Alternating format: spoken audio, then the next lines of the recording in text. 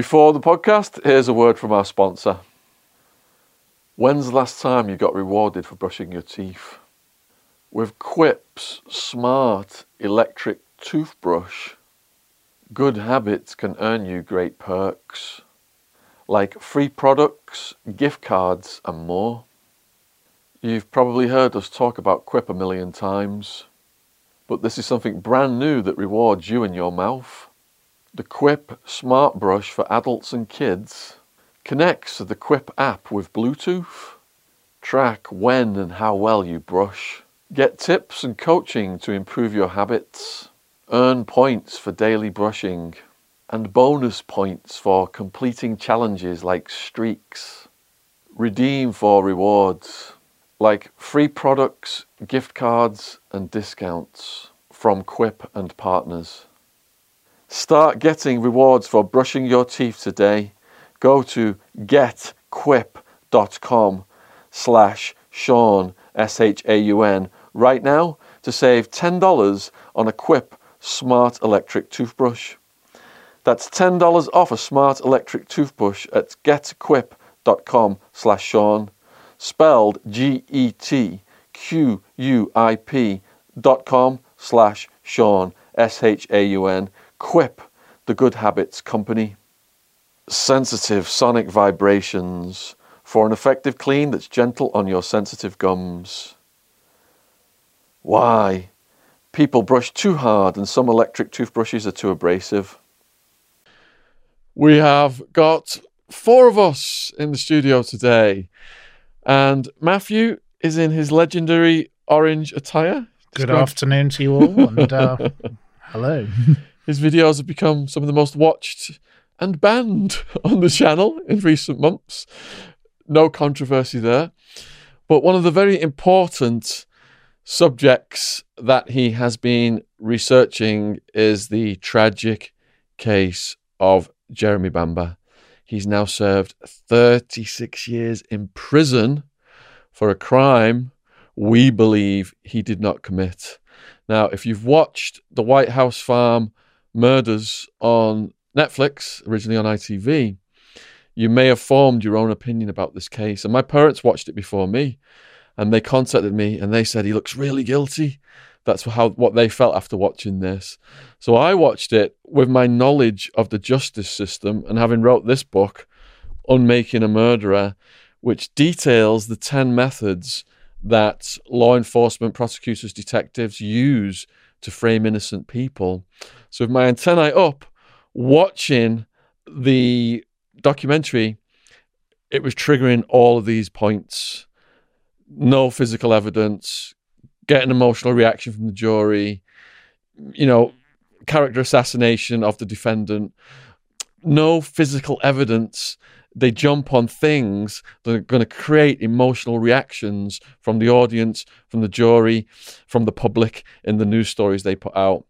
And they contaminate the case. And once people are in that hyped up emotional state, looking at these, heinous crime scene photos, then they're willing to, can everybody get the stuff on silent? They're willing to convict anybody. In America, they say they would a grand jury would convict a ham sandwich. That's one of the sayings they have in America. So, many of you are familiar with Matthew Steeples of the Steeples Times. His links are going to be in the description box below the video. Do you just want to briefly introduce yourself, Matthew? Well, I'm the founder of a online publication that covers all sorts of different stories, but some of them are true crime stories.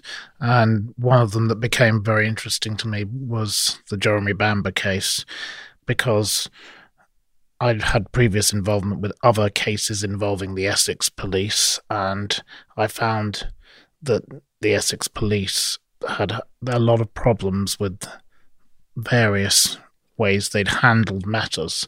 And in this case, there are so many discrepancies that don't make sense, particularly if you focus on phone calls and the way police officers took evidence to their garden and burnt it and things like that.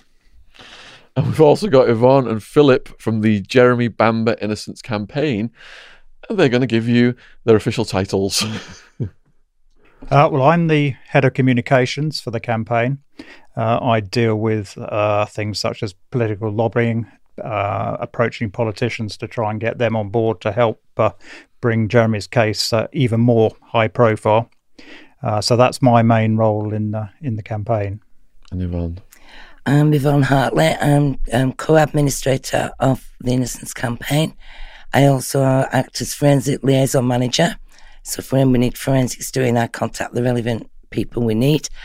I also assist Jeremy with his research, and I have done for 11 years. So basically analysed all of the 375,000 case documents and currently assisting the legal team with the submissions and in the legal work that we're doing at the moment on the case. How long does it take to analyse 375,000 case documents? A long time. A long time. That is dedication. But that's only the tip of the iceberg. We understand that there are actually 4 million documents in total associated with the case. And you're not able to get access to a lot of those documents. The rest have not been disclosed, which is one of the major problems that has brought us to this point. Which politician decided that? Well, there are. I'm sure we'll talk on this in more detail later. But in terms of the disclosure, there are 3 court orders in place that have ordered Essex Police to produce all the material relevant to the case, and they've just refused to comply with those. Wow. And it seems extraordinary that they can appear to put themselves, in effect, above the law, that they can ignore the courts. The material that we've got now was produced after the last appeal, which was 2002. So these court orders were in place then. So the legal team, as it was then, thought that this wealth of material they got was the full disclosure they were supposed to get. But we didn't get that disclosed until 2011 because there was public interest immunity on a lot of it. So when the rules on that changed in 2011, we were then allowed that material. And it's the analysis of this material has then brought to light the other material that's missing. And there's more missing than what we've got. And where do you stand currently with Priti Patel particularly? Because given she is a local... Yes, MP to that area. As you say, she has some skin in this particular game, as they'd say in the US. She can't, as we understand it, interfere in the legal process. So should the CCRC refer Jeremy's case, as we saw in the Colin Pitchfork situation recently, she can't overrule any judgment they might make. But obviously she can set the mood music around any sort of appeal. So yes, we hope that she does the honourable thing and, recuses herself from any part in the deliberations. So for people not familiar with this case then, could you just set the table and describe the nuts and bolts of what happened?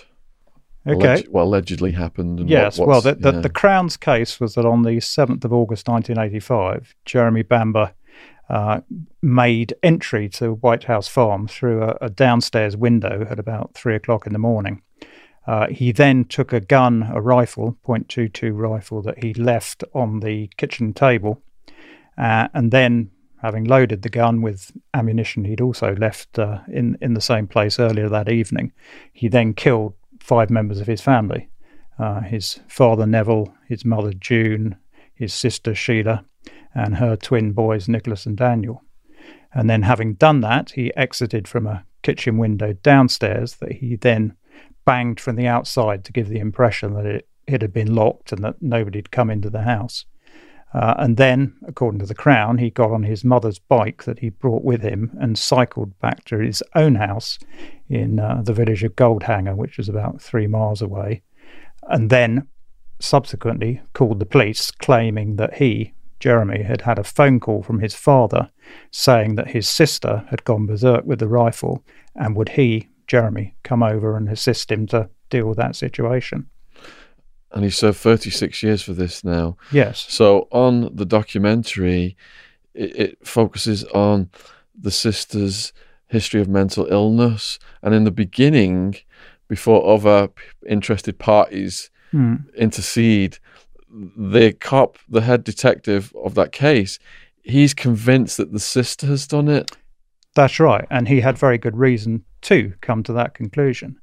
The drama that you refer to shows him as a sort of bit of a bumbling fool who leapt to an unsupported conclusion and just stuck with it regardless of what other people were saying. But in fact, that's not the case. He had at least 4 or 5 good reasons to assume, well, not to assume, to know that Sheila Caffel had been responsible for that.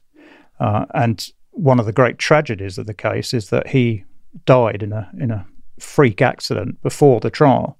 And had he lived, none of this would ever have happened, because he wouldn't have allowed this other tainted evidence to be brought to trial. He would have said, this is nonsense. So obviously the fact he died was a tragedy for him and his family, but also for Jeremy as well. A lot of people say to us, well, Sheila was this frail little thing and she couldn't have overpowered her father. And, you know, she was paranoid schizophrenic. She'd been under treatment since 1983. For that, she'd been in hospital twice. She was medicated by injection because she kept forgetting to take her medicine. But on the month before the tragedies in the July, instead of her regular dosage of 200 milligrams of haloperidol, which was then given on a fortnightly basis, it was changed to 100 milligrams monthly. So on the very first time she'd had that dosage was during that time period when the events happened at the farm. But wouldn't you also say that she was brought up on a farm, so she was able to handle guns? She had all the capability of... Absolutely. Absolutely. I mean, you know, it wasn't a complicated weapon. It was a .22 semi-automatic rifle with a magazine. You know, I've not been around guns that I could load one. I could load a magazine to a rifle, you know, not having to cock it or anything like that. You know, she'd been around them all her life. She'd been on shoots. You know, she'd been on beating holidays and everything. She'd seen these items used every day of her upbringing. You know, when she was at the farm, the guns were out. I mean, that's another prosecution allegation, is that they were in a locked gun cupboard. They weren't. There were guns all over the house on a regular basis. So, you know, she was just used to it. So I had a situation in America then where I brought my best friend over, and there was a shooting accident that resulted in a corpse on his doorstep. And the homicide detective took him in right away and, you know, did all the gunpowder testing and all that stuff and said, yeah, obviously you weren't, you know, involved in this. The person shot himself. What about gunpowder tests? They had actually a dog there at the scene when Jeremy was there with the police, because what happened was when Jeremy rang the police, he asked him to meet them at the farm. He went and drove. He arrived about 2 minutes after they did. He was directly behind their car. And there was this gun residue dog turned up. And it sat next to Jeremy. It didn't indicate any gunshot residue or anything. They didn't conduct gunshot residue tests on Sheila. What they did was they conducted lead tests. And we've recently found brand new evidence about copper levels, which they didn't investigate at the time, which proves that they had a group of scientists who they had handled a rifle and load it, and then immediately were testing them and saying that, oh, well, their lead levels are higher than Sheila's were. But Sheila was deceased at the scene. It was hours before her hands were bagged. You know, we know she was still alive when they went to the house. So they know she was alive when they entered the house. So how do you feel about the particular issue of the silencers? Which is obviously the key. Yeah, that's one of the key things. But actually, can I just pick on something Sean already mentioned, that, you know, the fact that the initial assumption was that it was a murder-suicide. And one of the results of that is they just didn't do a lot of these tests. For instance, the police surgeon didn't take the body temperatures. Now, if he'd done that, it would have shown that Sheila died 4 or 5 hours after the others had. And that would have been the end of the story. But because they knew it's murder-suicide, they didn't feel it was necessary to do that. And that's one of the things that's bedeviled, you know, Jeremy's position, because he can't say, well, look at the body temperature charts, because there aren't any. It's like the pathologist as well only commented on the gunshot injuries, and ever since that's been used as in detriment to Jeremy, because they've said, well, Sheila had no signs of defensive injuries on her. She actually did. But the pathologist at the time didn't note them because they weren't relevant. she'd taken her own life after killing the family. That's what he was told. You know, all the evidence showed that. And so he didn't need to go into, you know, every little mark or aspect or scratch or gouge or bruise. He didn't need to do that because it was a murder-suicide investigation. What was Jeremy like as a young man then? Did he have any history of violence or criminal records or mental illness? No, nothing at all. Could you paint a little bit of a picture of what his life was like? What kind of he grew up on White House Farm. He'd been adopted at a very young age, just months old, as was Sheila, who'd been adopted a couple of years earlier. And they had a pretty idyllic childhood. They grew up on a lovely farm in a nice part of the country. They both went to private schools, so that they both had a good education.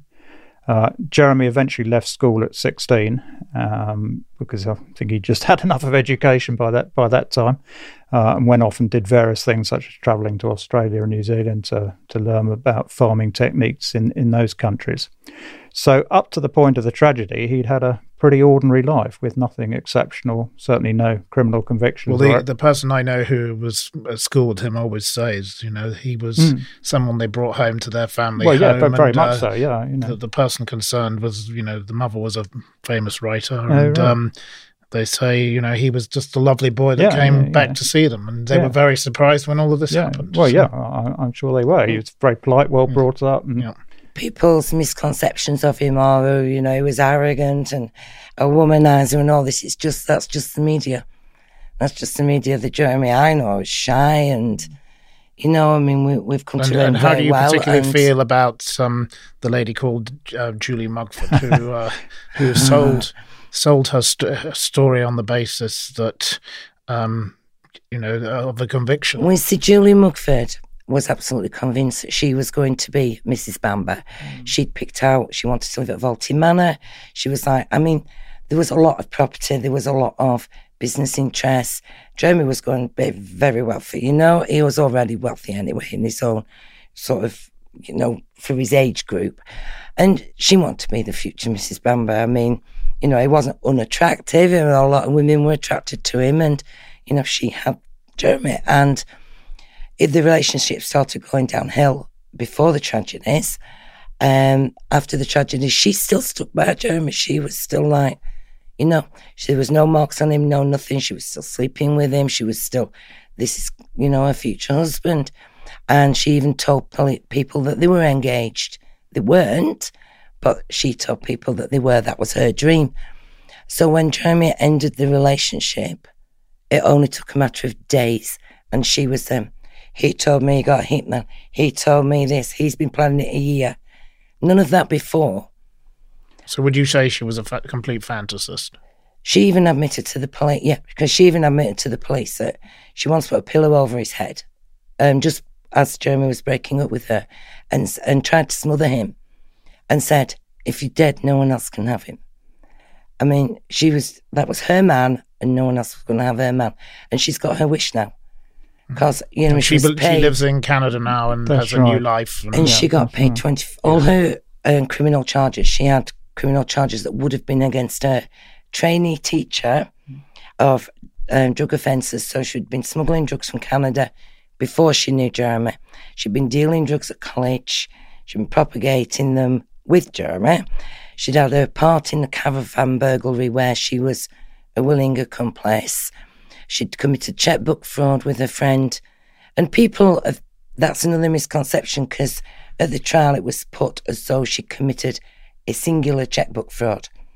But it amounted to nearly £900. Check guarantee cards only went to, £50 maximum in 1984 when this happened.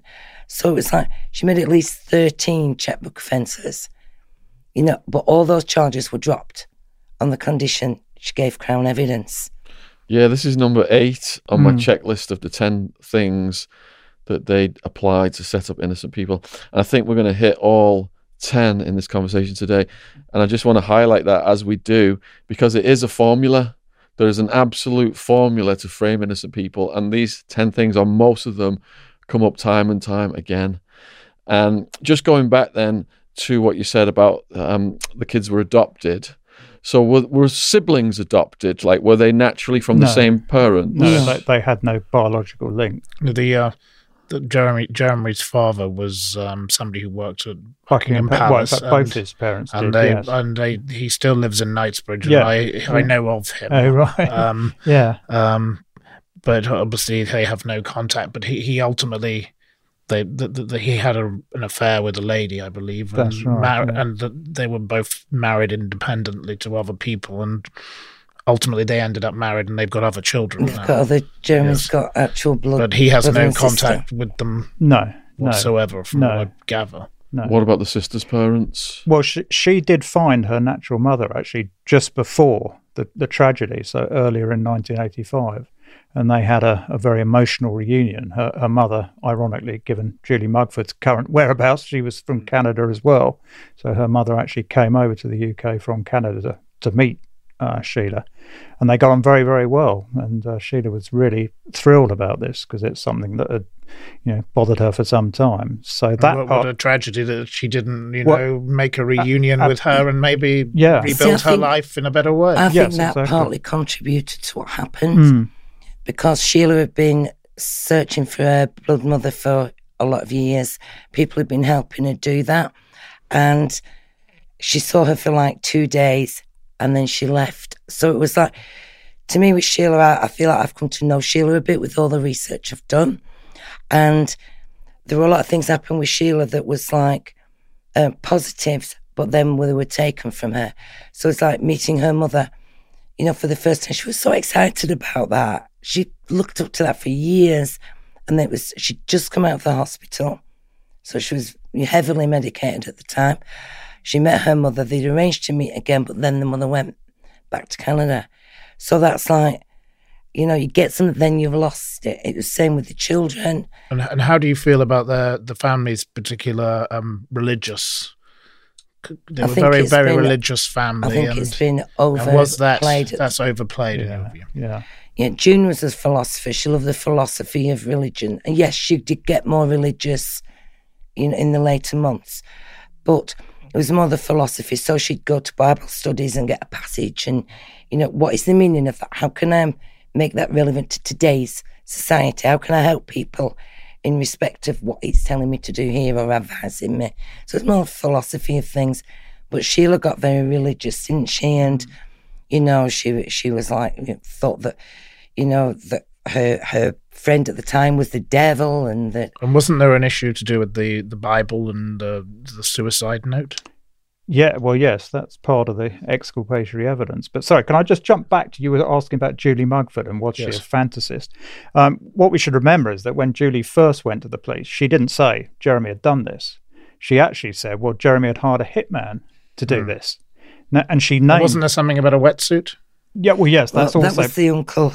We'll tell you about that one in a minute. But when she said about the hitman, she named this guy, Matthew McDonald, who was somebody they knew from down the pub, who had a sort of slightly shady reputation. So she'd obviously picked on what she thought was the most likely sort of person to do something like this. But fortunately for him, he had an absolutely cast-iron alibi for the evening in question. Otherwise, he'd have been in serious trouble as well. So when the police found that he had this cast-iron alibi, they didn't go back to Julie and say, sorry, Julie, this is not quite working out in the way you say. In effect, they said, well, okay, well, not to worry, have another go. But actually, they still used that hitman evidence at the trial. Yeah, I mean, extraordinary. So they told the jury, Julie said Jeremy hired a hitman. And it's like, they knew that was a lie. And where was the financial trail to that hitman? Well, yes, exactly. There was. There was none. Like any of these cases that I look at, where is the fight? Follow the money, and you always end up with the truth. Yeah, because she said she said that Jeremy had paid him £2,000, but as you say, there was no evidence of that at all. But as well, bringing the financial things into it, Julie was also promised reward money of £25,000 if Jeremy was convicted. For her story who did that come? The News of the World. World. The News of the World. And then at that on time... On the day of the verdict, she was there in a hotel room with two of the police officers waiting for the verdict. News of the World. And the News of the World. And we should remember that's it's a lot of money now, but in 1986, she bought a 3-bedroom flat in London with that. So you think what that would be worth now, and that sort of gives you the context of how much life-changing money that was for her. Who got Jeremy's inheritance? The relatives. Was it that one that was like the other one, was it a cousin that was like kind of like suspecting and then started to like go against him? Well, there were several, because once the Jeremy came under suspicion, the relatives jumped on the situation very quickly. And in fact, the first thing they did, they actually disinherited him from his maternal grandmother's estate, which would have been the case even if he'd been found innocent, because she was 95 at the time and in poor health and in a sort of home being looked after. And they implied to her that Jeremy had also been killed in the tragedy, because they just said to her, well, the boys have been killed as well. And then Robert, the uncle, Robert Boutflower, persuaded her to change her will to take out the in issue clause, which means that because the grandmother Mabel's two daughters, June, Jeremy's mother, and Pam, his aunt, would have inherited jointly, but because June was killed in the tragedy, it would have then gone down to Jeremy. But by removing this in issue clause, it meant it wouldn't, and they all would have gone to Robert's wife, Pamela. So in effect, they deprived him of half his grandmother's inheritance even before the trial had started. So that set the pattern for what happened after. Well, I think that started actually the day after, because on the 8th of August, so the tragedies were on the 7th. On the 8th, I mean, they were like, vroom, at Jeremy's cottage. They weren't missing a trick. So they were there, every word. I mean, there was no privacy to his police statement. They were there, sat, taking notes. And it's like, really, on the same day, he was asked for his mother's engagement and wedding ring and a painting. And he said, absolutely not, no. The day after, he had to go, the accountant, who was the executor of the estate, said, look, we've wages to pay. We're in the middle of a harvest. Didn't he have to go to an auction house, Sotheby's or Christie's? Oh, that was later. I'll tell you about that. Right. But it was like the day after, so he had to go because he'd wages to pay, they'd farm workers, he'd responsibilities. So the accountant took Jeremy to the solicitors to arrange that a manager be put in place for the farm so that could continue. And in the meantime, till everything was sorted out. Well, it was at that meeting that they found out that the relatives were getting £100 and £250, and that was the cousins. That was it. Nothing else, no properties, land, houses, money, assets, nothing. But one of the houses that the uncle particularly lived in was owned by the grandmother, and he paid just a nominal amount of rent on that. And so, I mean, we're very fortunate because we've got statements that they never thought we'd ever get, because we've got draft copies, we've got notes, we've got what they made at the time, what they never thought for a moment we'd get. And on it, it'll say, oh, can't say that. And it's like, gone looking round the handbags.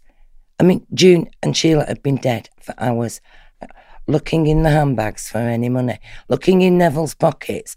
Dad took £400 from Neville's wallet.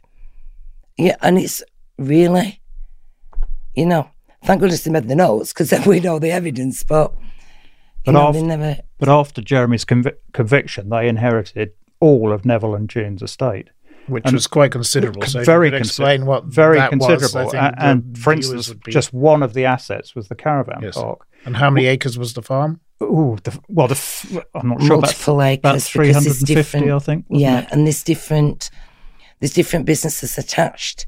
I mean, we've done videos on just how comprehensive the assets were, because there was land, there was building, there was farm, there was businesses, there was shares in other businesses. Yeah. Exactly.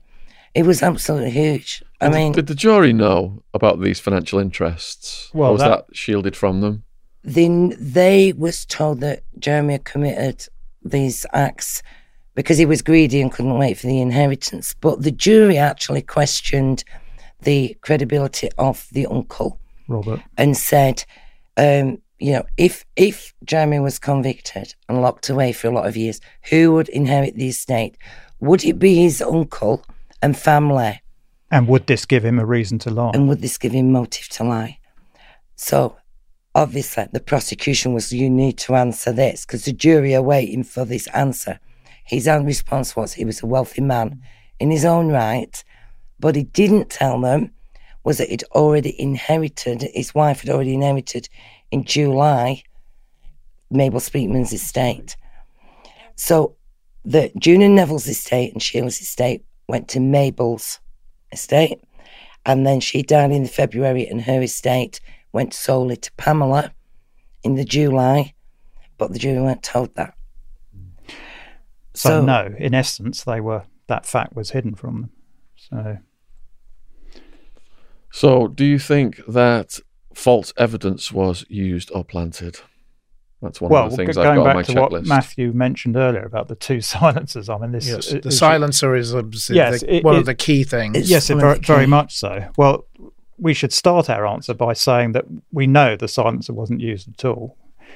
We've had extensive studies done by eminent pathologists in the US who've looked at the wounds, examined all the physical evidence, and are quite categorical that wasn't there a test involving a pig? Well, yes. Well, in fact, I remember watching the program. Indeed. That was Mark Williams' Thomas program in 2011, and you can find that on YouTube.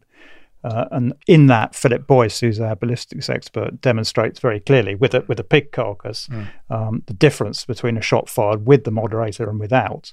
And you can see by comparing the one without to the crime scene photos that it's obvious that a moderator wasn't used. However, because this is such a key part of the Crown's case, we have to sort of deal with it. And what they said in essence was that there was a single moderator that was found with a small amount of blood on the end that belonged to Sheila Caffel, and paint scratchings on it that had come from a struggle in the kitchen between Jeremy and his father during the course of the shootings. Now, what we found now is that, in fact, there were two moderators. The police found one on the day of the tragedy, the 7th of August, and the relatives, who pop up again, found another one on the 10th of August, which they then handed in to the police. Now, there was some blood on one of these, and a blood grouping was done, and it did match Sheila Caffel's. But what the jury weren't told, that it also matched exactly Robert Boutfleurs, the key prosecution witness.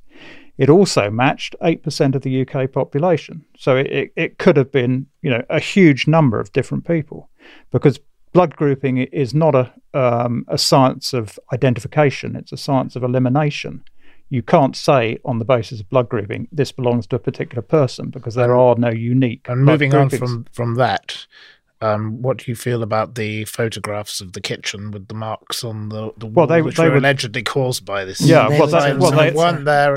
They weren't there on the day. They weren't there on the day. When we had ballistics expert, we had photography experts look at this issue. There's no paint flakes on the floor, but over the last 4 years, we stripped the case right back. After the refusal by the CPS before, we was like, do you know what? We're going to go right back to the beginning, and we're going to start again. And we're going to start, and we're going to see, what we know now.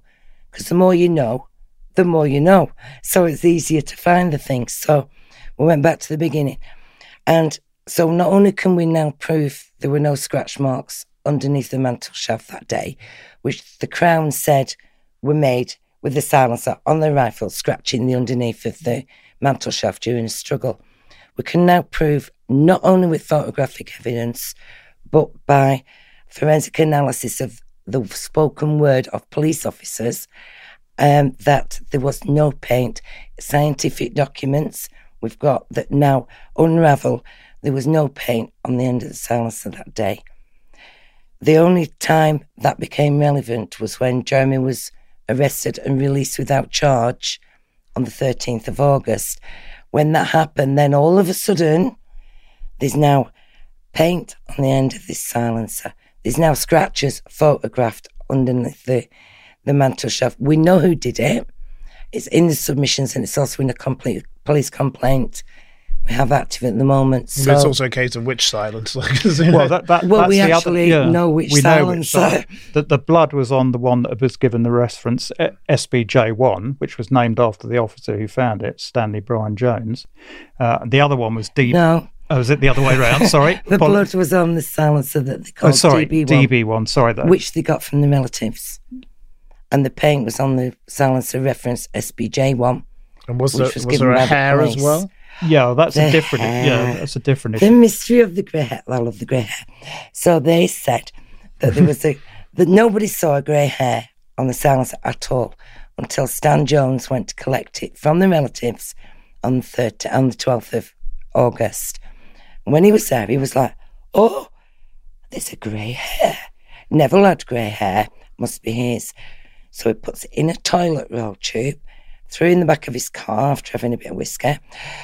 Next day, took it to the police station, showing the other, look, there's a grey hair. Oh, it never got to the lab. It was never forensically tested. It got lost. Moving on, wasn't there another problem with some whiskey as well to do with a police officer? Oh, Well, that was same one. the same one. The same yeah. one. Yeah. This man and the whiskey were rather, Yes. rather familiar. Yes, Jones, he was quite liked his bottle of whiskey. But by the time of the trial, they still used that grey hair. They said at the trial, Neville Bamber was hit over the head with a silencer attached because his grey hair was attached to it. And it's like, well, you never even tested it. No scientist ever saw it. It was lost. But we found it. So about 4 years ago, we found that grey hair. Oh my goodness. So they have an action. Puzzle of the grey hair. Yeah. The mystery of it. But it's so relevant because the jury should never have been raised in evidence, but it was used to support the prosecution theory, and it never should have been. But we found that grey hair. D.S. Jones again had sellotaped it to the police action. Now we've got a photocopy of that. We haven't got the actual action, so we've said, give us that grey hair. We'll go and DNA test it, and we'll prove it didn't come from Neville Bamber at all, because it's not related. But the jury are painted so much misinformation that, you know, it's like a spiral effect, that one leads on to another, and they're like, oh, and they begin to believe it. And, you know, it's the jury aren't scientifically, you know, they're not there to say, oh, well, wait a minute, you said that they're there based on the evidence that they're presented with. And if the evidence they're presented with is fabrication and misinterpretation and downright lies by people, Could you detail some of the other evidence that was can I just disappeared? Yes. Hold on, can I just complete the point about the two silencers? So you had these two silencers, and the key thing is that the blood was in one, and the paint eventually found its way after the tragedy onto the other one. Now, they thought these were two incriminating bits of evidence in themselves, but we believe that because they didn't think a jury would accept that two moderators had been used during the course of the shootings, because there's no reason why they should have been, they were very simple devices, they conflated the two together and said that both the paint and the blood had come from what had been on one single moderator. And it was that basic sleight of hand that was at the centre of the Crown's case. And it's why they've spent hundreds of thousands of pounds of public money trying to stop disclosure of the documents that would show that that's But in the what midst happened. of somebody who is going mad with it, berserk with a gun, as they say, they wouldn't be changing silences. Well, exactly. You wouldn't have time to do this because you were Absolutely. dealing with the father who probably could handle himself. Yes, exactly. And if you were killing all these other people, then some of them would have fought back. Yes. But it also played to the Crown's advantage because they said that Sheila couldn't have reached the trigger with the silencer attached. Now, they only said that one was found in the cupboard by the relatives. So they never explained the other one. They will deny the second one exists, but they can't anymore because we've got all the evidence. So, but they said that Sheila couldn't have reached the trigger with the silencer attached. It was her blood in it. So therefore, she was murdered. But moving back to what I was about to ask you about, the other evidence that was taken away by police officers to their gardens and burnt, and all sorts of other things that happened. Yes. Can you detail some of that? Well, they burnt a lot of the evidence on the day itself. As the drama showed, they put a big pit in the garden and put a lot of the bloodied carpets and other items in there, because at that time they still thought it was a murder-suicide, so they didn't think any of it would be relevant. The business about police taking documents to their homes was a bit later, but because a lot of the evidence we knew existed because we had references to it, it turns out that the senior investigating officer had taken home and had mysteriously disappeared. So you've covered then another one of these in the last 10 minutes or so, which is pay expert witnesses to lie. In America now, it's so common, it's called testifying. Yeah. And I found out about this through the Snaggletooth killer case in Arizona. My lawyer, Alan Simpson, got him off death row. And a waitress was found dead at a bar. Ray had been at that bar, and there was a bite mark on her that didn't match his teeth. There was DNA that didn't match Ray's DNA, so they suppressed the DNA, and they paid an expert witness $50,000 to say his teeth matched the mark on the victim. They gave Ray $5,000 to defend himself, and spent millions putting on their side of the show, of the theatre show. So I imagine that you had people taking the stand then who said they were experts in, like in making a murder. You saw the her analysis experts and all this kind of stuff, all that cockamamie nonsense. Was that happening in this case? To a degree. I mean, the forensic people were more manipulated than actually lying themselves. For instance, going back to the two moderators, the scientists that found the paint on the end of one of the moderators at the trial was shown that moderator. So he could truthfully say, well, yes, I looked at this moderator, I found paint on it, blah, blah, blah. The person who found the blood in the other one was given the other one. Again, it was a sleight of hand at trial that brought the whole thing to a head. And they, again, could truthfully say, well, yes, I did find blood on in this moderator. But this isn't just speculative, what we're saying. We've got actual documented facts. We've managed to put together the chain of evidence, and the chain of custody for each exhibit. So, it took a long time because it's very complex, because they've made it complex. So it's like, well, we'll hide this and we'll merge this with that, but serious of analysis and, looking underneath what their guff is like the truth. So, some scientists, we know that one particular scientist examined both silencers. We can prove it. We can prove they were there on different days. We can prove that the paint was not there until it was examined on the 25th of September. And also, with regard to the silencer, wasn't the length of the gun as a result of it an issue also? Well, because the way that Sheila. Well, yeah, the whole of their case rested on the fact that the moderator was on, because if it was, then her arms went long enough to pull the trigger to commit suicide. That was the essence of what they were sort of saying. So the length of the gun was obviously key. But as we know, there was no moderator on the gun. Yes. But in 2002, we had DNA evidence, and what was put before the Court of Appeal, proving Sheila's DNA was not in the silencer. That of an unknown male was. Guess whose DNA they didn't take? Uncle Roberts. So I was going to say then, if the justice system is supposed to be about the truth, what motivates the prosecution and the detective to employ this sleight of hand and plant false evidence and get experts to lie? What is the motivation behind it? Is it like, well, we think he did it, so we're just going to frame him because the end justifies the means? Is that the mindset? No, what's the psychology behind it? They made, well, first of all, the senior police officer who was put in charge of the investigation eventually was very good friends with the relatives who were persistent. They were 64 times in a month they were on the police doorstep ringing the phone. We need with the chief constable, we need this, we need that. Go and investigate this, that and the other. And the one that they put in place, Ainsley, eventually went to work for the relatives on the caravan park. I know, you couldn't make this stuff up. Could you? So he became their head of security. He became the head of security when he retired from the police. Didn't show that on White House Farm Murders, did it? Come on. And again, it's, Essex Police. This is how the Essex Police seem to deal with them. But they made mistakes because we now know that they shot Sheila. Yes, this is the other sort of curveball that people may not be aware of. You know that Sheila was found, or at least at trial it was said truthfully that she'd been found with 2 bullet wounds. Well, when she was first found, she only had 1. And what? And we have 6 different statements from police officers, the police surgeon, that show at that point she only had 1 wound. The coroner's officer. So what we believed happened, they ran a firearms training exercise after the tragedy had happened. And we have written records that this is what happened. And the gun accidentally discharged during the course of that training exercise, which is how the second wound came about. But at trial, again, they didn't say this because it was very prejudicial to Jeremy, so it helped their case.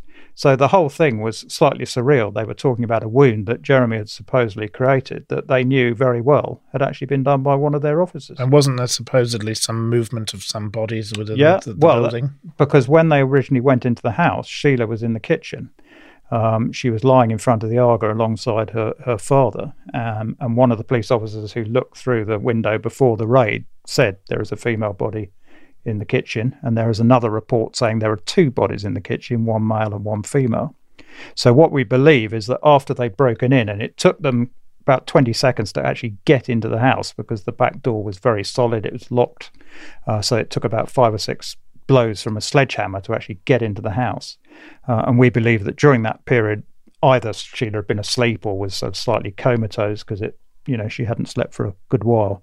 She ran upstairs, up the main staircase, took the rifle from the window where several police officers had seen it, went into the main bedroom, which was next to where the rifle had been in the window, and committed suicide with the one shot. So moving on, the movement of the window, that's very key to your...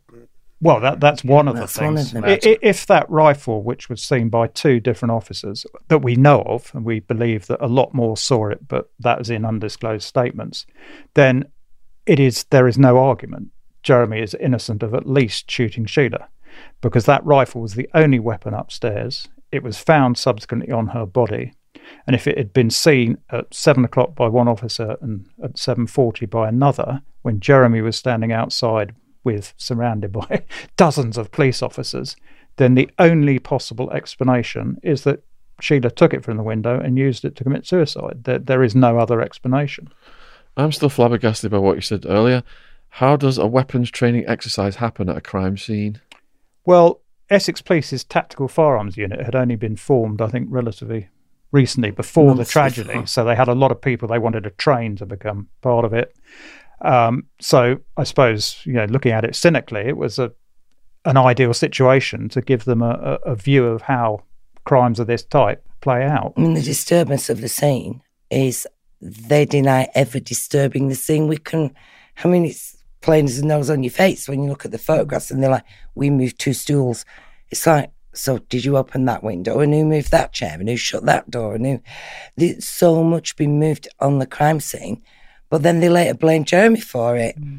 So it's like we've actually got photographs that you can see the movement in the photographs that they blame Jeremy for. And it's like, but it's quite clear on the photographs.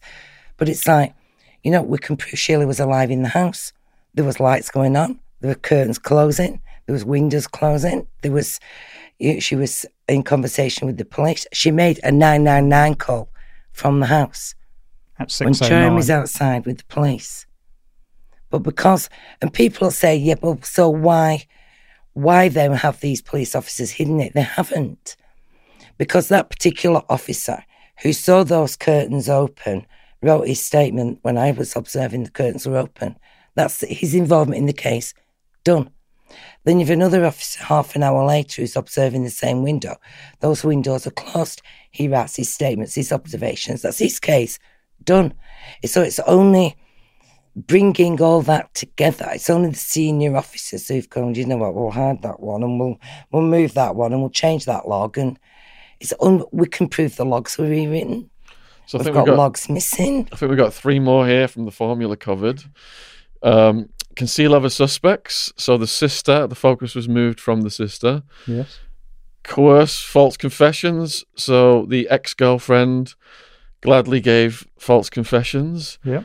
And then trigger emotional reaction. So I imagine at trial, they really focused on the goriness of the crimes as opposed to the lack of any evidence against Jeremy. They showed the jury, which one of my experts have said there is not a chance they should have done this.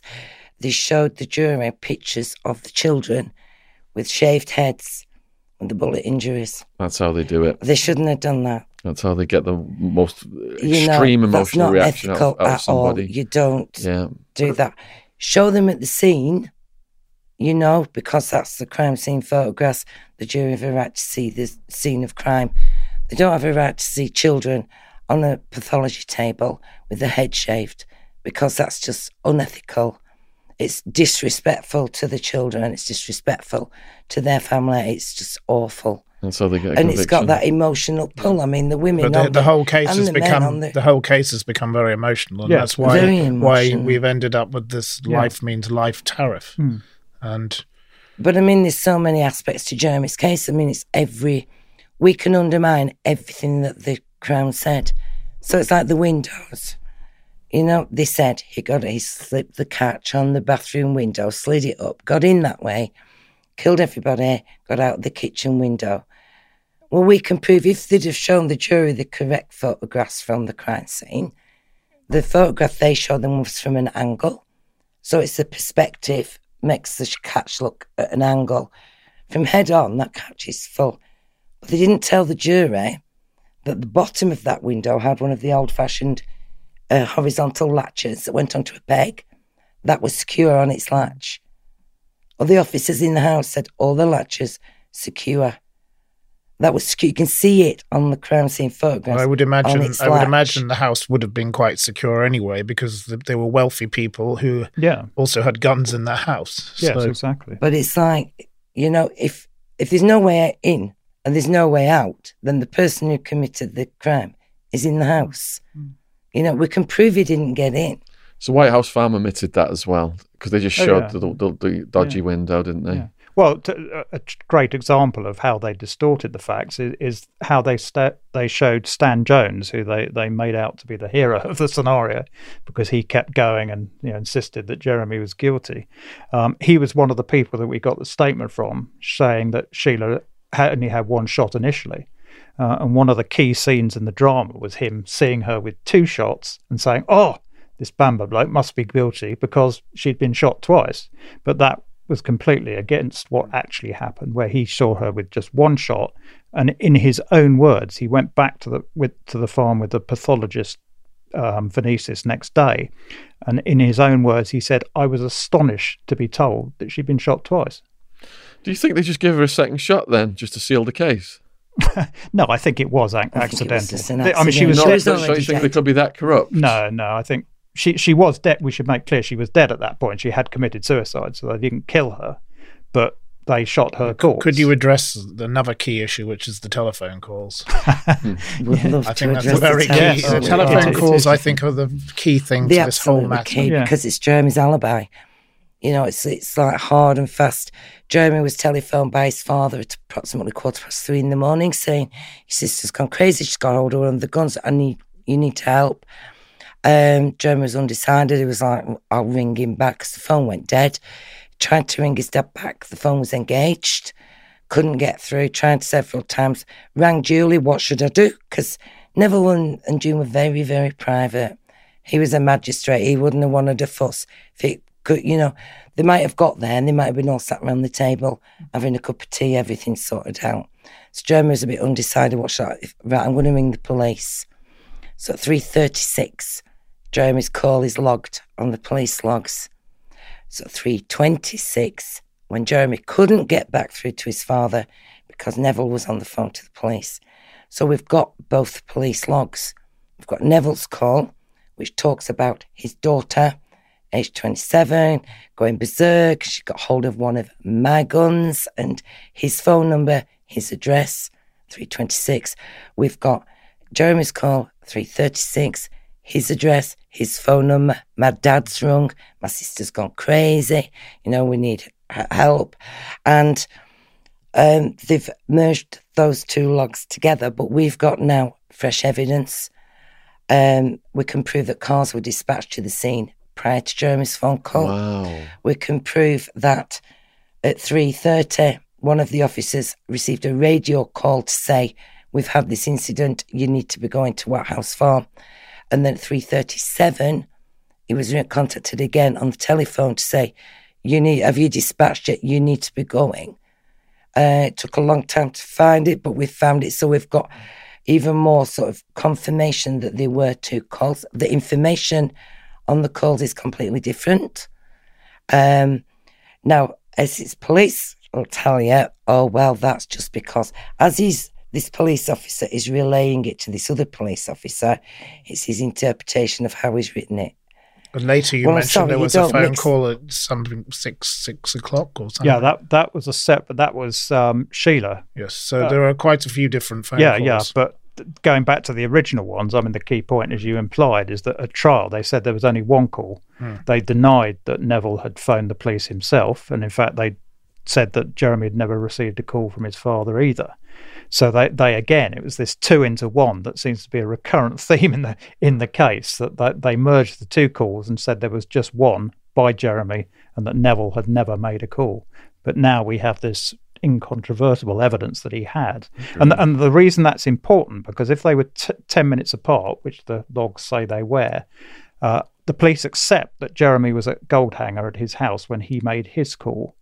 And originally we think they tried to engineer it that they could say he'd made both calls, that he'd phoned from White House Farm pretending he was Neville and then got home and made the call from his house to give himself an alibi.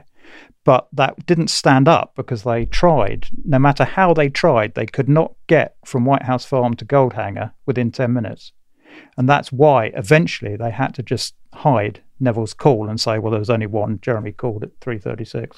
If he gets exonerated based on this evidence, would he have a claim to get his estate back? Yeah, probably, yes. I mean, it would go back to the status quo ante. But how much of it is actually left? Well, a lot. Yes, because For instance, we were looking at the accounts for the caravan Yes, park recently, yes. and that caravan park alone is probably worth about 15 million, and half of that is due to him. So we're talking quite large sums here. and But it's not bits of it have been sold off, or Well, I think the odd bit of land was sold Yes. off, but the caravan park has gone from strength to strength and is a very substantial business now, just on its own. That's But the- I mean, that's irrelevant. Yeah, it's it is. irrelevant to Jeremy. His It's- life now, isn't it? Yes, Precious yeah. time. You know, it's like 36 years of his life has been stolen. And, you know, we want to rectify that. We want to make sure the courts rectify that. We want the public to hear the truth. I mean, there's so much evidence. You know, we want people to appreciate that this still does happen. You know, it doesn't just happen with the Birmingham Six and everything. This still goes on. Happened here in There are Guildford. hundreds of men and women in jail for crimes they did not commit. But Jeremy's is like, you know, he's the thorn in the government's side because he will, you know, we will keep at it. We will like, well, there's this, well, there's that, well, there's this, well, there's that. We don't give up. Whereas a lot of people, can you imagine how disheartening it is to like, you're trying, you do your best and they won't give you the paperwork. They won't let you have access to things. And eventually a lot of people just give up. you have quite a few high-profile supporters. Could you name a few of them? We The do. Peter Tatchell. Peter Tatchell Peter has Tatchell's been very support. supportive, And particularly on the disclosure the side. Baroness, Yes, but the Conservative but, MP. yes, Andrew Hunter, who was Yeah. Conservative MP for Basingstoke, Jenny Jones, Yes. Baroness Jones, who very kindly asked some very pertinent questions in the House of Lords on our behalf. So yes, we do have some very high-profile people. But disclosure is really at the heart of all this, as it is with most miscarriages of justice. And in the US, and obviously you, Sean, have a lot of experience with the US system, they got the Brady violation, where, as I understand it, if any exculpatory evidence is withheld from a trial, it automatically becomes a mistrial. But over here, you know, despite the fact we founded the common law, that is not the way things work. And you look at all these cases, the Birmingham 6, the Guildford 4 or whatever, and disclosure or lack of it is at the heart of that. And it's the same with Jeremy. Next thing on this list is to neutralise honest witnesses. So did people come out and say things in favour of Jeremy who were neutralised from Yes. the court proceedings? Yeah, well, for instance, the 609 emergency call that Sheila made, it was taken by an officer called Nicholas Milbank. He made a statement to that effect, but it just disappeared. And we only found out about this by chance in that the 2002 investigation that was built around Jeremy's appeal in that year came across a reference to this. And they put it in their report saying, well, you know, there appears to have been a 999 call, which could only have been made by Sheila at that time. But that evidence was never given to the defence. It never emerged. It still hasn't It to us. And the problem, I suppose, for you is that a lot of these people are now dead. Yes, yeah, I mean, that is an issue. But this particular officer, the Guardian journalist Eric Allison, phoned him up after this emerged and said, did you take a call from Sheila Caffell? And he just said, well, if the record says I did, then I did. Wow. All right, about then. Did you watch Making a Murder? Did you see Ken Kratz? He was quite a character, wasn't he, the prosecutor? I only saw some of it. I didn't see all of it. Sinister. So on this checklist, I've got hire sociopathic prosecutors. well, in Jeremy's case, they did the reverse. They hired a totally useless defence lawyer. Oh, yeah, we've got here, ensure that the public defender works for the prosecution. Yeah, well, Jeremy's defence was done by Jeffrey Rivlin, who's now a judge, actually. So we don't want to be too harsh on him in case I ever find myself up in front of him. But no, he was very, from our research and from our analysis, so for instance, P.S. Buse, who saw the movement in the window, he didn't ask the other officer about it, he only asked one. And that was because Jeremy handed him a note asking him about the movement in the window. So he said, believe you saw a movement in the window. Yeah, was it a trick of the light? Yes, it was. You know, what's he going to say, this police officer? He's not going to say, no, it was actually a figure walking across. He's going to go, yeah, it was a trick of the light. You know, could it have been a shadow from the moon? Yeah, it was a shadow from the moon. You know, saying to Julie Mugford, did you read newspapers before the trial? Is this where you got your information from? And she go, oh, I'm not sure. He went, no, he didn't, did you? She went, no. And it's like, well, just give her the answers then. But he didn't mention key, as we mentioned earlier, the fact that blood grouping matched Robert Boutflowers as well. He never told the jury He knew that, but he never said that. How did this person come into being involved in this case? Well, by a rather circuitous route. Originally, Jeremy went to Sir David Napley, who years ago... He was related to a friend of his. Very eminent. David Napley, but he was busy and couldn't do the case. And so he referred it through his officers, Kingsley Napley, and that's how his defence team came from there. I see. But so it was two things. The fact he didn't make the best use of the material he had, but also, to be fair to him, the fact that he didn't have the majority of the material that was relevant because it hadn't been disclosed. And at those times, things like that were harder to get access to anyway, because phone records were not like phone records are today. Yes, exactly. Yeah, you don't have a digital trail like you do now. I think as well, it's like with the scratch marks, he didn't have any evidence at trial to counteract what the police were saying. He was given limited documentation which said that Argo was scratched on the day. You know, here are statements, here's the scientific evidence, there you are, this paint in the end of that silencer, there's a proof. So he didn't question it. You know, he didn't say, wait a minute. I've been very, very involved with this Mark Alexander case, and that's partly about mobile phone records. And I think the phone records are your key thing. Yeah, because Rivlin didn't know that's what second call. If so you want to, he couldn't raise it. It proves a lot of different things if somebody makes a phone call from one place when they're in another location. Yeah, you can't be in two places at the same time. So if that is proven to have happened, that's the end of the game. But the Crown said, they had an answer for this, because since the trial and everything, they had a statement from the police officer who took both phone calls. The same officer took both phone calls. But then on one log, we remember at that time of the trial, they had one log. So at the time, they're saying it's 3:26 on this one, but you've written 3:36 on your statement. Oh, he misread the clock. So ever since then, even with the CCRC and with the Court of Appeal in 2002, it's like he misread the clock. Well, now, actually, he didn't misread the clock because there were two calls. We've got absolute proof on that. It's gone back to the CCRC with that extra evidence now. And we've just said, absolutely, this is two telephone calls. So you've got to now investigate this properly. You've got to, why was this hidden? Because from day one, they knew Jeremy was innocent. And from 3:26, when Neville rang the police, they've known that Jeremy was innocent. So, 36 years down the line, they still know Jeremy is innocent. And that's one of the most shocking things that, there's a lot of police officers who not just had a reason to believe he might be innocent or, maybe this is a bit dodgy. They actually knew he was innocent for certain because they'd seen Sheila walking around the house. They'd seen the rifle in the window. And there was no doubt that was the only conclusion they could have come to.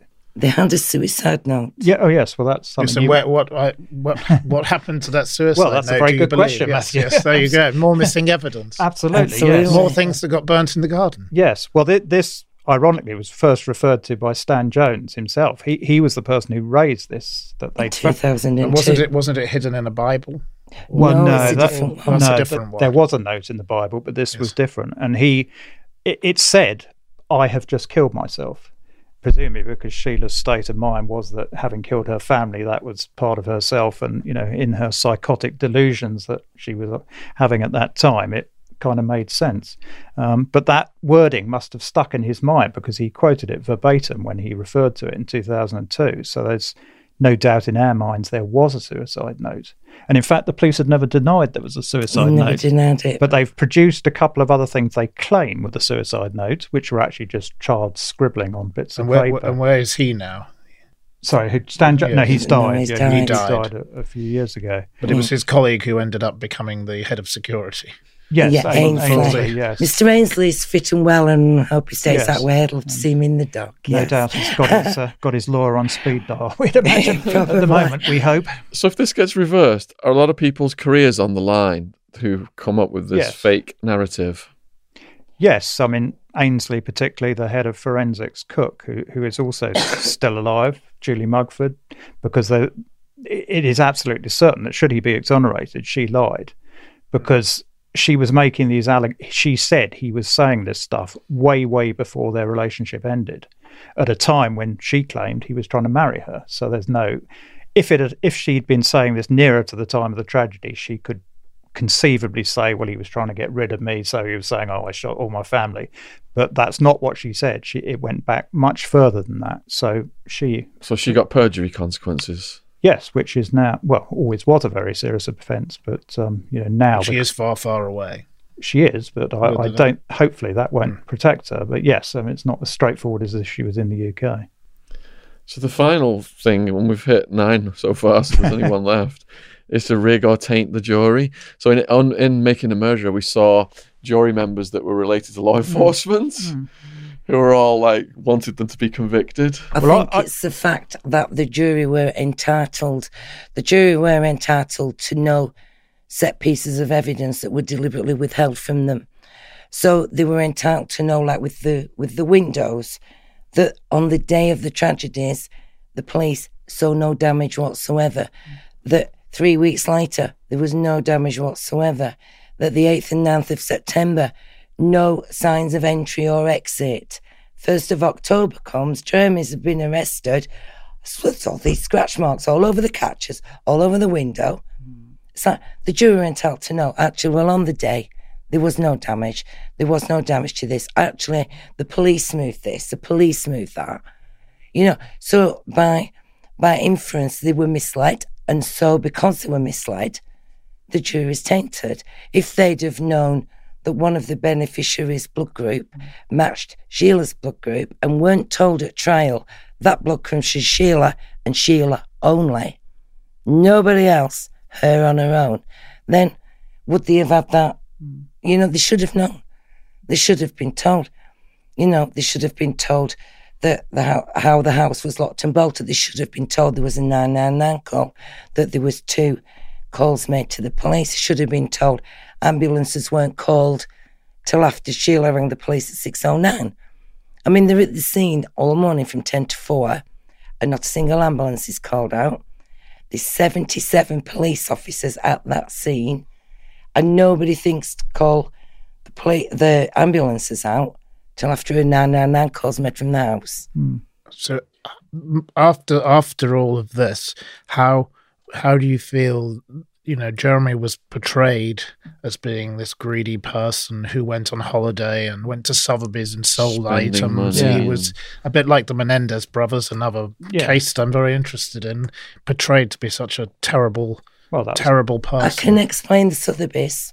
We have statements from the gentleman at from Sotheby's representative. And what had happened was Basil Cock, who was the executor of the estate, there was a lot of valuable items in the farm. And he was worried, as Jeremy was worried, that, things were being filtered out of the house within hours. As soon as the relatives got in there, and he didn't want to go. He didn't want to go in the house, from what I recall. So no, he didn't want to. So that's how they were able to take things. Yeah, well, they were going on the premise they were going to clean up, and he actually gave them the keys. But ironically, in their words, they were looking for clues. But so they were not only taking the money, but they were taking jewellery. And we've got their statements where they're going, "Oh, didn't know Granny Bamber's jewellery were here, right? We'll put that in the drawer." So they were taking all these things. Now, there was a lot of antiques in the house. So the executor, not Jeremy, the executor of the estate, who was also Neville's accountant, called Sotheby's in because he wanted to put some of this stuff, not just to get it valued, but to put it into protection. And we have statements from the gentleman involved from Sotheby's, Mr. Stancliffe, who says, I was asked to go to value these items. I took them for safekeeping because there was concerns about the family pilfering. And that's in written witness statements, but that's not told to the jury. But there's one other variant on your last point. You were saying about tainting the jury. In Jeremy's case, it was actually the judge that was tainted because he was so biased in favour of the prosecution as to really steer that. He basically told the jury to convict him. For instance, on the blood evidence, their final question they came back with is, please could you review the blood evidence? Now, Justice Drake, who was the judge at the trial, knew that the sample matched Robert Boutflowers again. And ironically, the prosecution counsel, Anthony Arledge, actually said, isn't it fair that we ask Robert Boutflower to account for this fact? And the judge just said, no, it isn't. It's already been dealt with. So when the jury came back and said, please summarise this blood evidence, he told them, this blood is Sheila's and Sheila's alone. And 17 minutes later, they came back with a guilty verdict. Good grief. So he was very much part of the problem. And that's difficult if you've got the person who presiding over the proceedings is leaning one particular way very strongly. It's very hard, even without all the evidence that the defence didn't have, to make a difference. Was there just one trial or was there multiple? No, just one. And what was Jeremy's demeanour and how has he been over the years? Well, clearly at the time he was utterly shocked because he, like most of us, had faith in the British justice system, but it let him down considerably. So, how old was he when he got convicted? 24. Grief. So yeah, he spent 60 60% of his life in jail. But I mean, he's so resilient and hardworking and absolutely dedicated to proving his innocence. He knows he's innocent, and he will not stop. I mean, he will work as much as he can work to prove his innocence. But I think it's taking the pressure off him a little bit, having us, because we're assisting him. And how many people do you have in your group? The very sort of heart of the group is 5 of us, and the campaign team is 5. But then that, as it expands wider because it's like a lot of supporters, patrons, and we have our Facebook supporters who are absolutely amazing, and we have meetings and they all come and we give them as much information as we can as to. I mean, we can't tell them everything. We don't, there's certain evidence we can't disclose yet because it's that we're at such a critical time. I don't want to be sat here giving Essex Police anything that they can go, oh, right, well, we better go and try and find something to counter this. I'm not going to give them the pleasure of that. So, but also we have a lot of forensic experts who we can draw on who very kindly do the work pro bono, for which we obviously are extremely grateful. So there is quite a wide circle of people who are championing this cause. Yes, who again work. And though you might not particularly like the program, the program drew interest to the case. Interesting, and probably for you, you probably got people who were sceptical of what was said in that program. Well, you can see that in our Facebook membership numbers. They've more than doubled since the program was shown. So yes, it has. Partly as a result of that we thought, we can't keep letting television documentaries, the media, the newspapers, authors write what they want, and we're only a little group, and it's like we need to make a voice out there that's even stronger. So we want to let more people listen. So that's why we decided, right, we're going to do these meetings. So if every month we're going to put podcasts out You know, so we've like recently in March when the submissions went into the CCRC, we thought, right, we'll tie that in and what we'll do, we'll go through each piece of evidence and we'll tell you everything about it.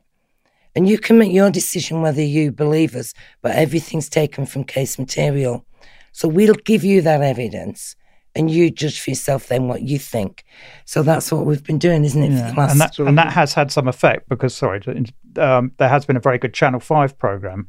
Was it Crimes That Shook Britain that was shown it was 5 or 6 years ago, but they updated it specifically using some of the new evidence we had. And that attracted a lot of attention as well. So in the Menendez case, it was TikTok that the young people started sharing this. And hundreds of millions of people have now seen this. It's so social media is obviously absolutely. I mean, we have Twitter accounts and everything, but it's like we are determined we're going to be as noisy as we can, and we're going to make everybody see this injustice, and we're not going to convince everybody that Jeremy's innocent. That isn't what we're about. We'll put the evidence out there, and if you're not quite sure, listen, rather than going to a television documentary that says, oh, well, he might have smiled at the funeral, I mean, it's totally bizarre. Come and listen to the evidence yourself. Come and look at it. We'll show it you. We'll let you read it for yourself. We haven't come across anybody who, as I was saying to your colleague there earlier, we haven't come across anybody who's looked at the evidence for more than about an hour who hasn't had at least serious doubts about the soundness of this conviction. Because it's not a complicated business. There's a huge amount of evidence, but it's pretty straightforward, and all of it is exculpatory. Did you say Mark Williams-Thomas did something on this? Yes. Well, he did a program back in 2011, the one that Matthew referred to earlier, that does a very good demonstration showing why the moderator wasn't actually on the gun. And it's very visual. You can see the evidence on. So he believes Jeremy's innocent, does he? Yes, yeah. He spoke at one of our Zoom meetings very recently and was very, very supportive. So yes, he does. Yeah. I've just actually approached him about something else. So there could be something in the pipeline very soon. But I mean, everybody who's professional who looks at the case and spends the time, because a lot of people go, oh, seen that on that, he's guilty. Just take the time, look at the website, listen to one podcast.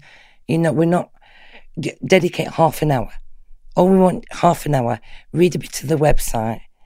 And make your own mind up. And make your own mind up. If you've any questions, come to us.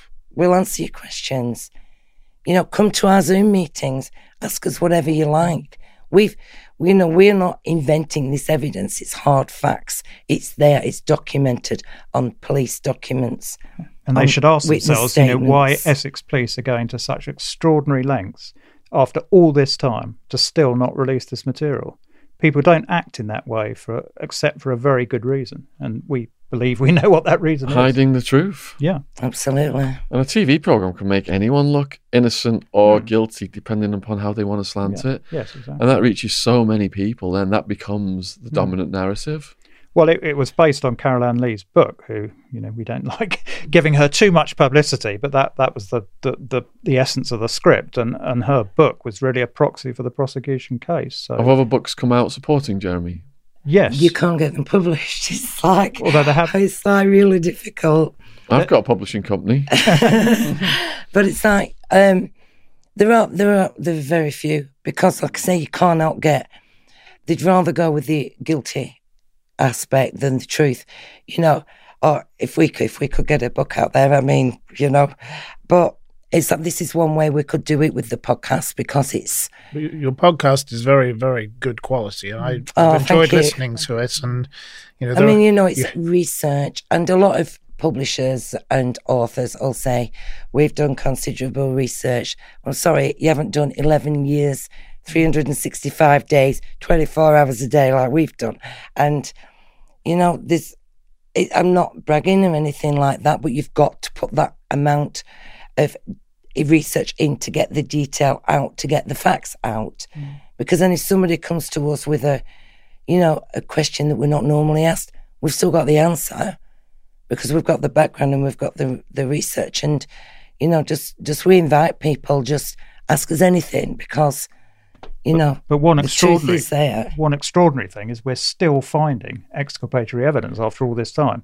For instance, in the Mark Williams Thomas program you referred to, he spent quite a bit of that program trying to work out how the burns that were found on Neville's back, there were 3 quite large burns, and they could never quite explain it. And Mark comes up with a number of theories during the program back in 2011.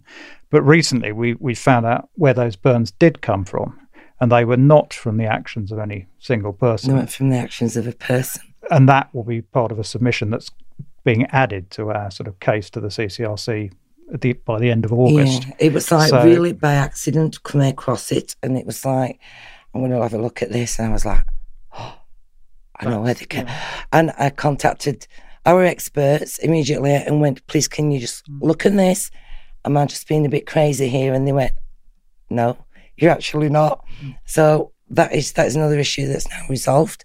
So it's with the lawyers now. And it also demonstrates further interference with the scene by the police. So it all adds to what we're saying on other issues as well. So is one of Mark's theories correct then? Well, he didn't come to a definitive conclusion as to how the marks have been made. They sort of said, well, it's something it's a mystery. You wouldn't expect. But we have we now will be able to disclose it soon. In due course, that will come out, but we're down to the moment. You've had some support from some journalists. Yes, we have had some support. Certain newspapers like The Guardian. Yes, indeed, and your own publication, yes. Matthew, has been very supportive. So yes, we have had one or two. They tend to be more impartial because a lot of the other publications are based on very emotional theories, particularly the Sun and things well, we had that. A front page on the Mirror about the 2 call logs that got a lot of publicity, and the local Essex newspapers, they're very supportive of the fresh evidence, and they're not afraid of putting it to them, make the public read it for yourself and see what you think. But I am absolutely confident. You see, it's very difficult, I suppose, for the media when you've got somebody who's convicted of these heinous crimes that you're going to take their side because they don't want to be seen to be taking, a child most murderer. Most people don't want to support a man who kills his own family. Well, exactly. But once we can start disclosing this fresh evidence, then there's going to be a very quick turnaround. At the same time, you do have your critics. Yeah, they're on Facebook particularly. They've written to me, these people, and they get quite worked up. Yeah, but you see, most of it, as you say, is emotional. They're saying this person's been convicted, he must be guilty, you're all a bunch of whatevers for trying to help him out. But they don't look at the evidence, which is what they should be focusing on. Have you thought of writing a book, Yvonne? Often. Have you? Well, you pretty much already have. So. Pretty much already have the other podcasts. But, well, no, I mean, I couldn't tell you how many millions and millions of words I've written on Jeremy's case, but, yeah. But the other thing is when we find all this exculpatory evidence, there's only one avenue you can go down to making the best use of it, and that is the CCRC. So it's not like we found the answer to the to the burns on Neville's back and we phone up a hotline and say, oh, we found this, and they say, oh yeah, that's great, we'll let him go. That's only the beginning of the process. You've then got to put it all into submissions, get the lawyers to sort of approve it, then put it into the CCRC. They've got to then refer it to the Court of Appeal. And finally, the Court of Appeal have got to agree that you have a good point that overturns the conviction. You now seem to have a new law. The latest lawyer seems to be very vocal. Very, very, very good. So we are confident, but it's a very long process and difficult. We're very lucky because the legal team will work with us. So, because we understand the issues inside out, back to front and upside down, for them to have our help is good for them because it's giving them, they're not having to research anything. They absolutely trust us, and it's like, here's the document we've made on this. There's the supporting material. You check through it now, and that's what they do. And that's how we've done it for the last few years, and it really works. And a lot of legal teams won't work with campaign teams, but they do, and we're really grateful for that because it's been able to advance the case a lot more and a lot sort of harder than it would have been. Do you know what I mean? It's more, there's a lot more substance to it, isn't there? So, could you explain, because we've got a lot of international viewers, what is the CCRC and who are they comprised of? Well, it's the Criminal Cases Review Commission, after a series of high-profile miscarriages of justice back several decades that Matt's alluded to earlier, the Birmingham 6 and the Guildford 4, this new mechanism was created. Parliament set up the body called the CCRC to review criminal cases where there was a question mark over the soundness of the conviction. And they have very wide powers to subpoena, in effect, information from the police, from forensic service, or whoever they want to. So the issue of disclosure doesn't apply to them because they have the powers to get round any roadblocks in that regard that we can't get round. And what they're meant to do is to get all the relevant material, look at it, review it, and if they think that a particular conviction is unsound, then they refer it back to the Court of Appeal, who, if the Court of Appeal agree, will then overturn or quash or say that the conviction is unsound, in which case the person is then freed.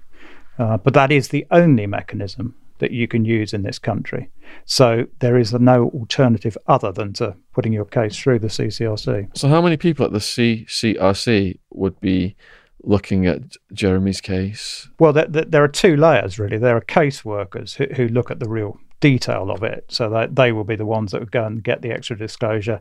Hopefully would go to Essex Police and say, right, give us all the call logs that you have after all these years, and look at them and say, well, there were 2 calls.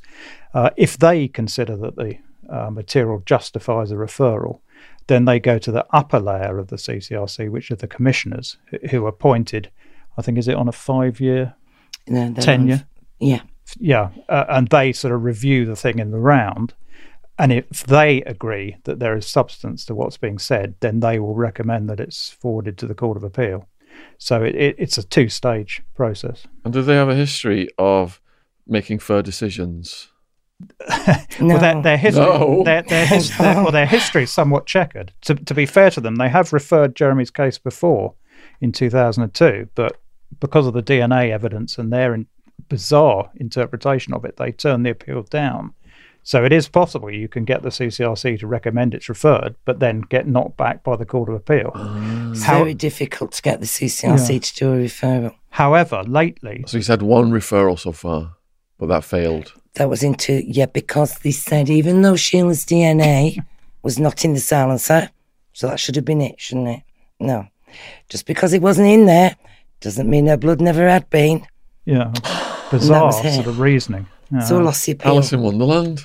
Yes, very much. Exactly. It's a lottery, isn't it? Yeah, very much so. It's a risk of who you get to at that place. Yes.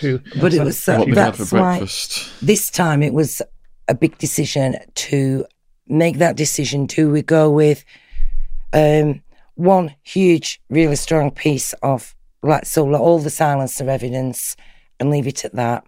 Or do we go with 2? Or do we go with 3? What shall we do? We went with a lot. It's like they go, have it all. There's 8 issues, but each issue might have 12, 13, 14 grounds of appeal within that issue. So it's like, they are. And we've set it up. Everything is ultra-referenced, so it's easy. We've led them by the hand. So it's like, this is what we're saying. This is why it's important. That's the evidence, this paragraph. You read it. There's a full document. So it's up to them.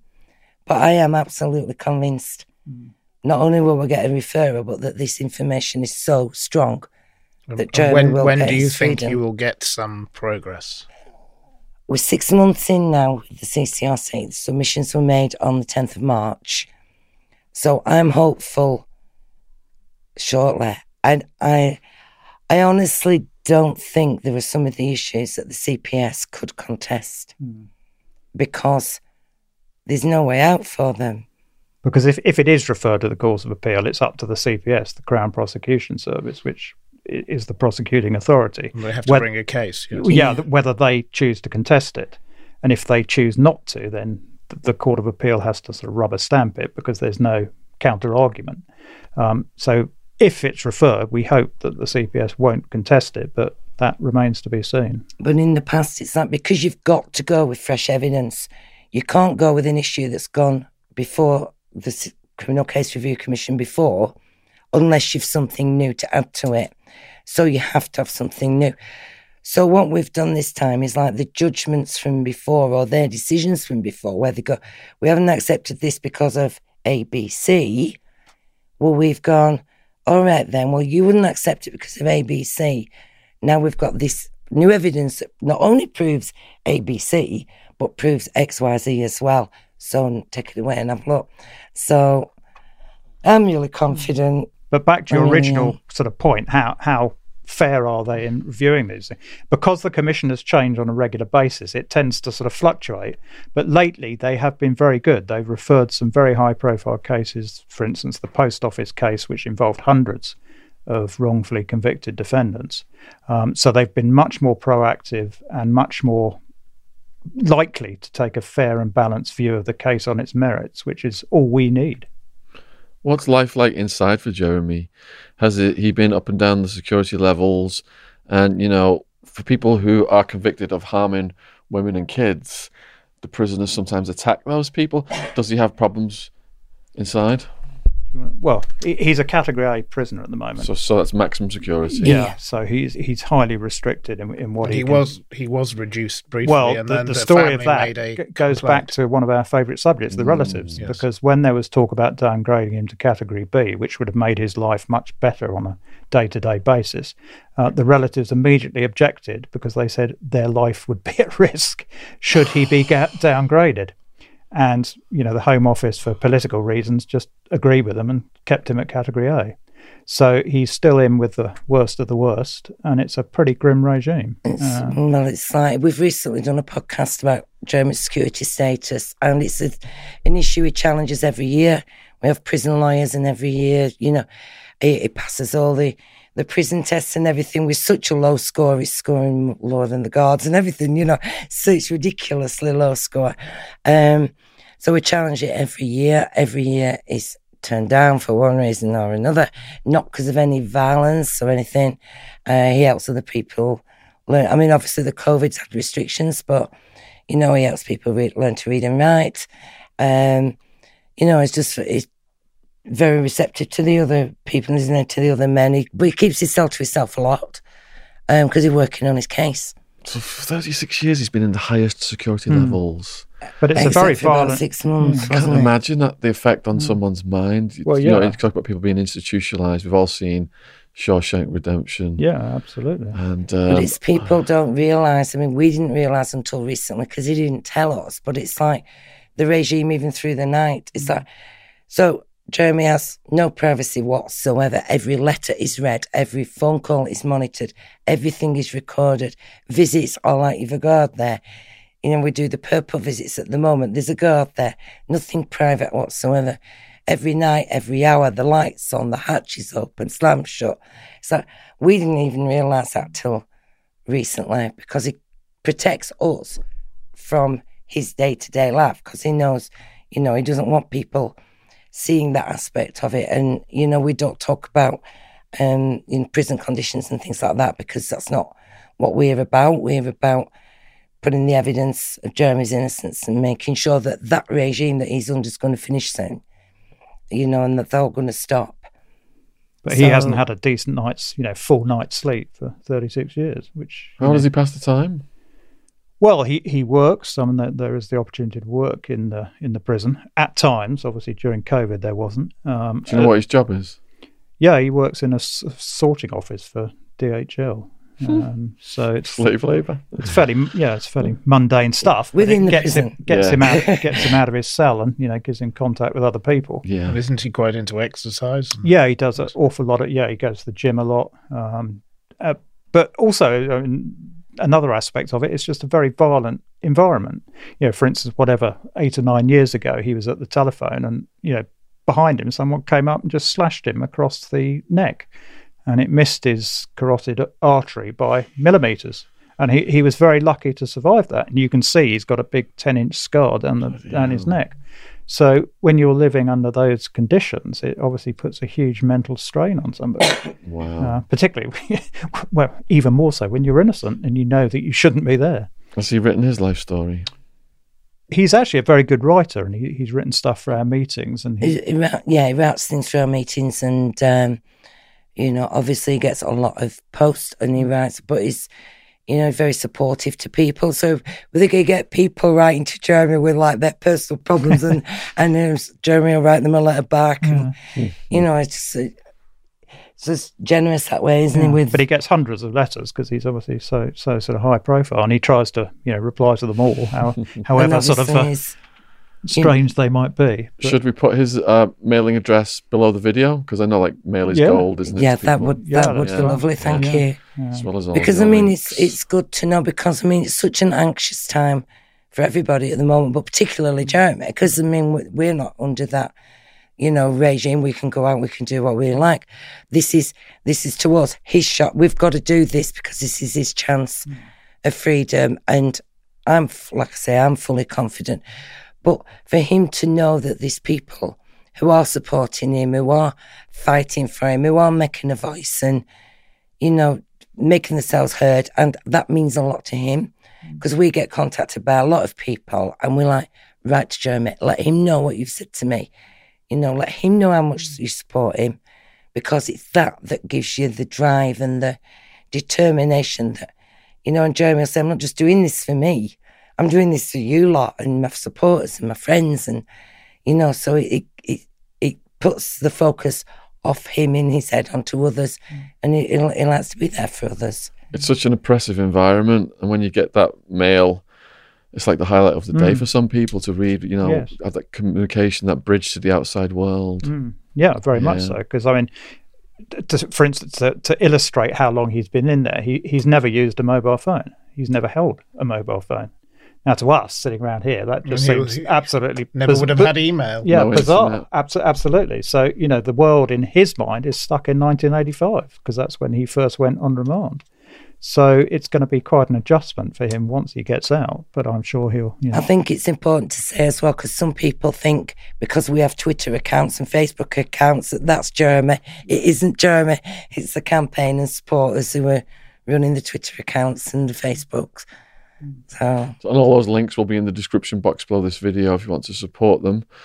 Do you have any final questions? I just want to say thank you very much for coming to meet us, and I think your work is amazing. You've been very tireless in your campaigning, and I hope it makes progress shortly. Well, hopefully Jeremy can come on the program very soon. So for the people watching this, then, do you want to just give like a conclusion to what we've been talking about today, how they can get involved perhaps and contact you? Well, the initial thing, if they wanted to, is to write to Jeremy. It's to look at our website, to look at the evidence, make up their own mind. And if they agree with what we're saying, there are a number of ways they can get involved in the campaign, just by joining the Facebook group at the minimum, or contacting us to suggest any other ways they might help.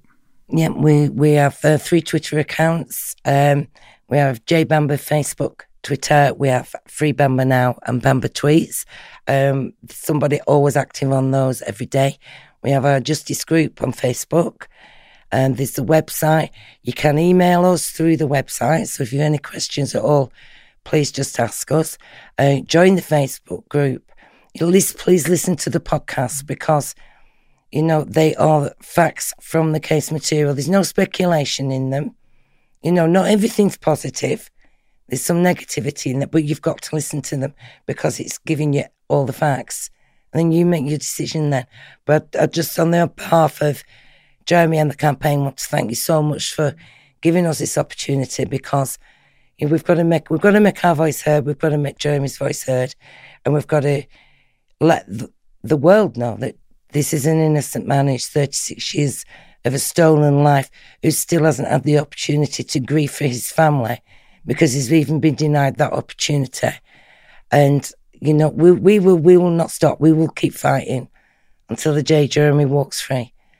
And we just appreciate that you've given us this time and an opportunity to be able to make people aware. But as I say, we're happy to come back any time as the case progresses and we get to the day of justice, but it will happen. Well, Yvonne, Philip and Matthew, it is an honour to have all you guys on to detail this case, because miscarriages of justice are close to my heart. When I saw, going through the American legal system and just saw the corruption and how people on death row are innocent, and yet they know, and they hide the evidence, and they execute these guys just before the governor's up for re-election, just to get more votes, to show that he's being tough on crime. There's this cycle, and there's bigger psychopaths in the justice system than there are in the prison system. But I say with Jeremy's case, because he was convicted on a 25-year tariff, then it was changed to a whole life sentence. So Jeremy is living a living death penalty. So, he knows he's on a death sentence, but they're not going to execute him that way. They're executing him by keeping him incarcerated and away from freedom and liberty and his justice. And we've got to correct that.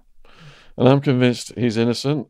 All 10 things in this book were repeated today, just like they were recently in the Luke Mitchell case. So if you are interested in Miscarriages of Justice podcasts, we did cover the Luke Mitchell case a few months ago.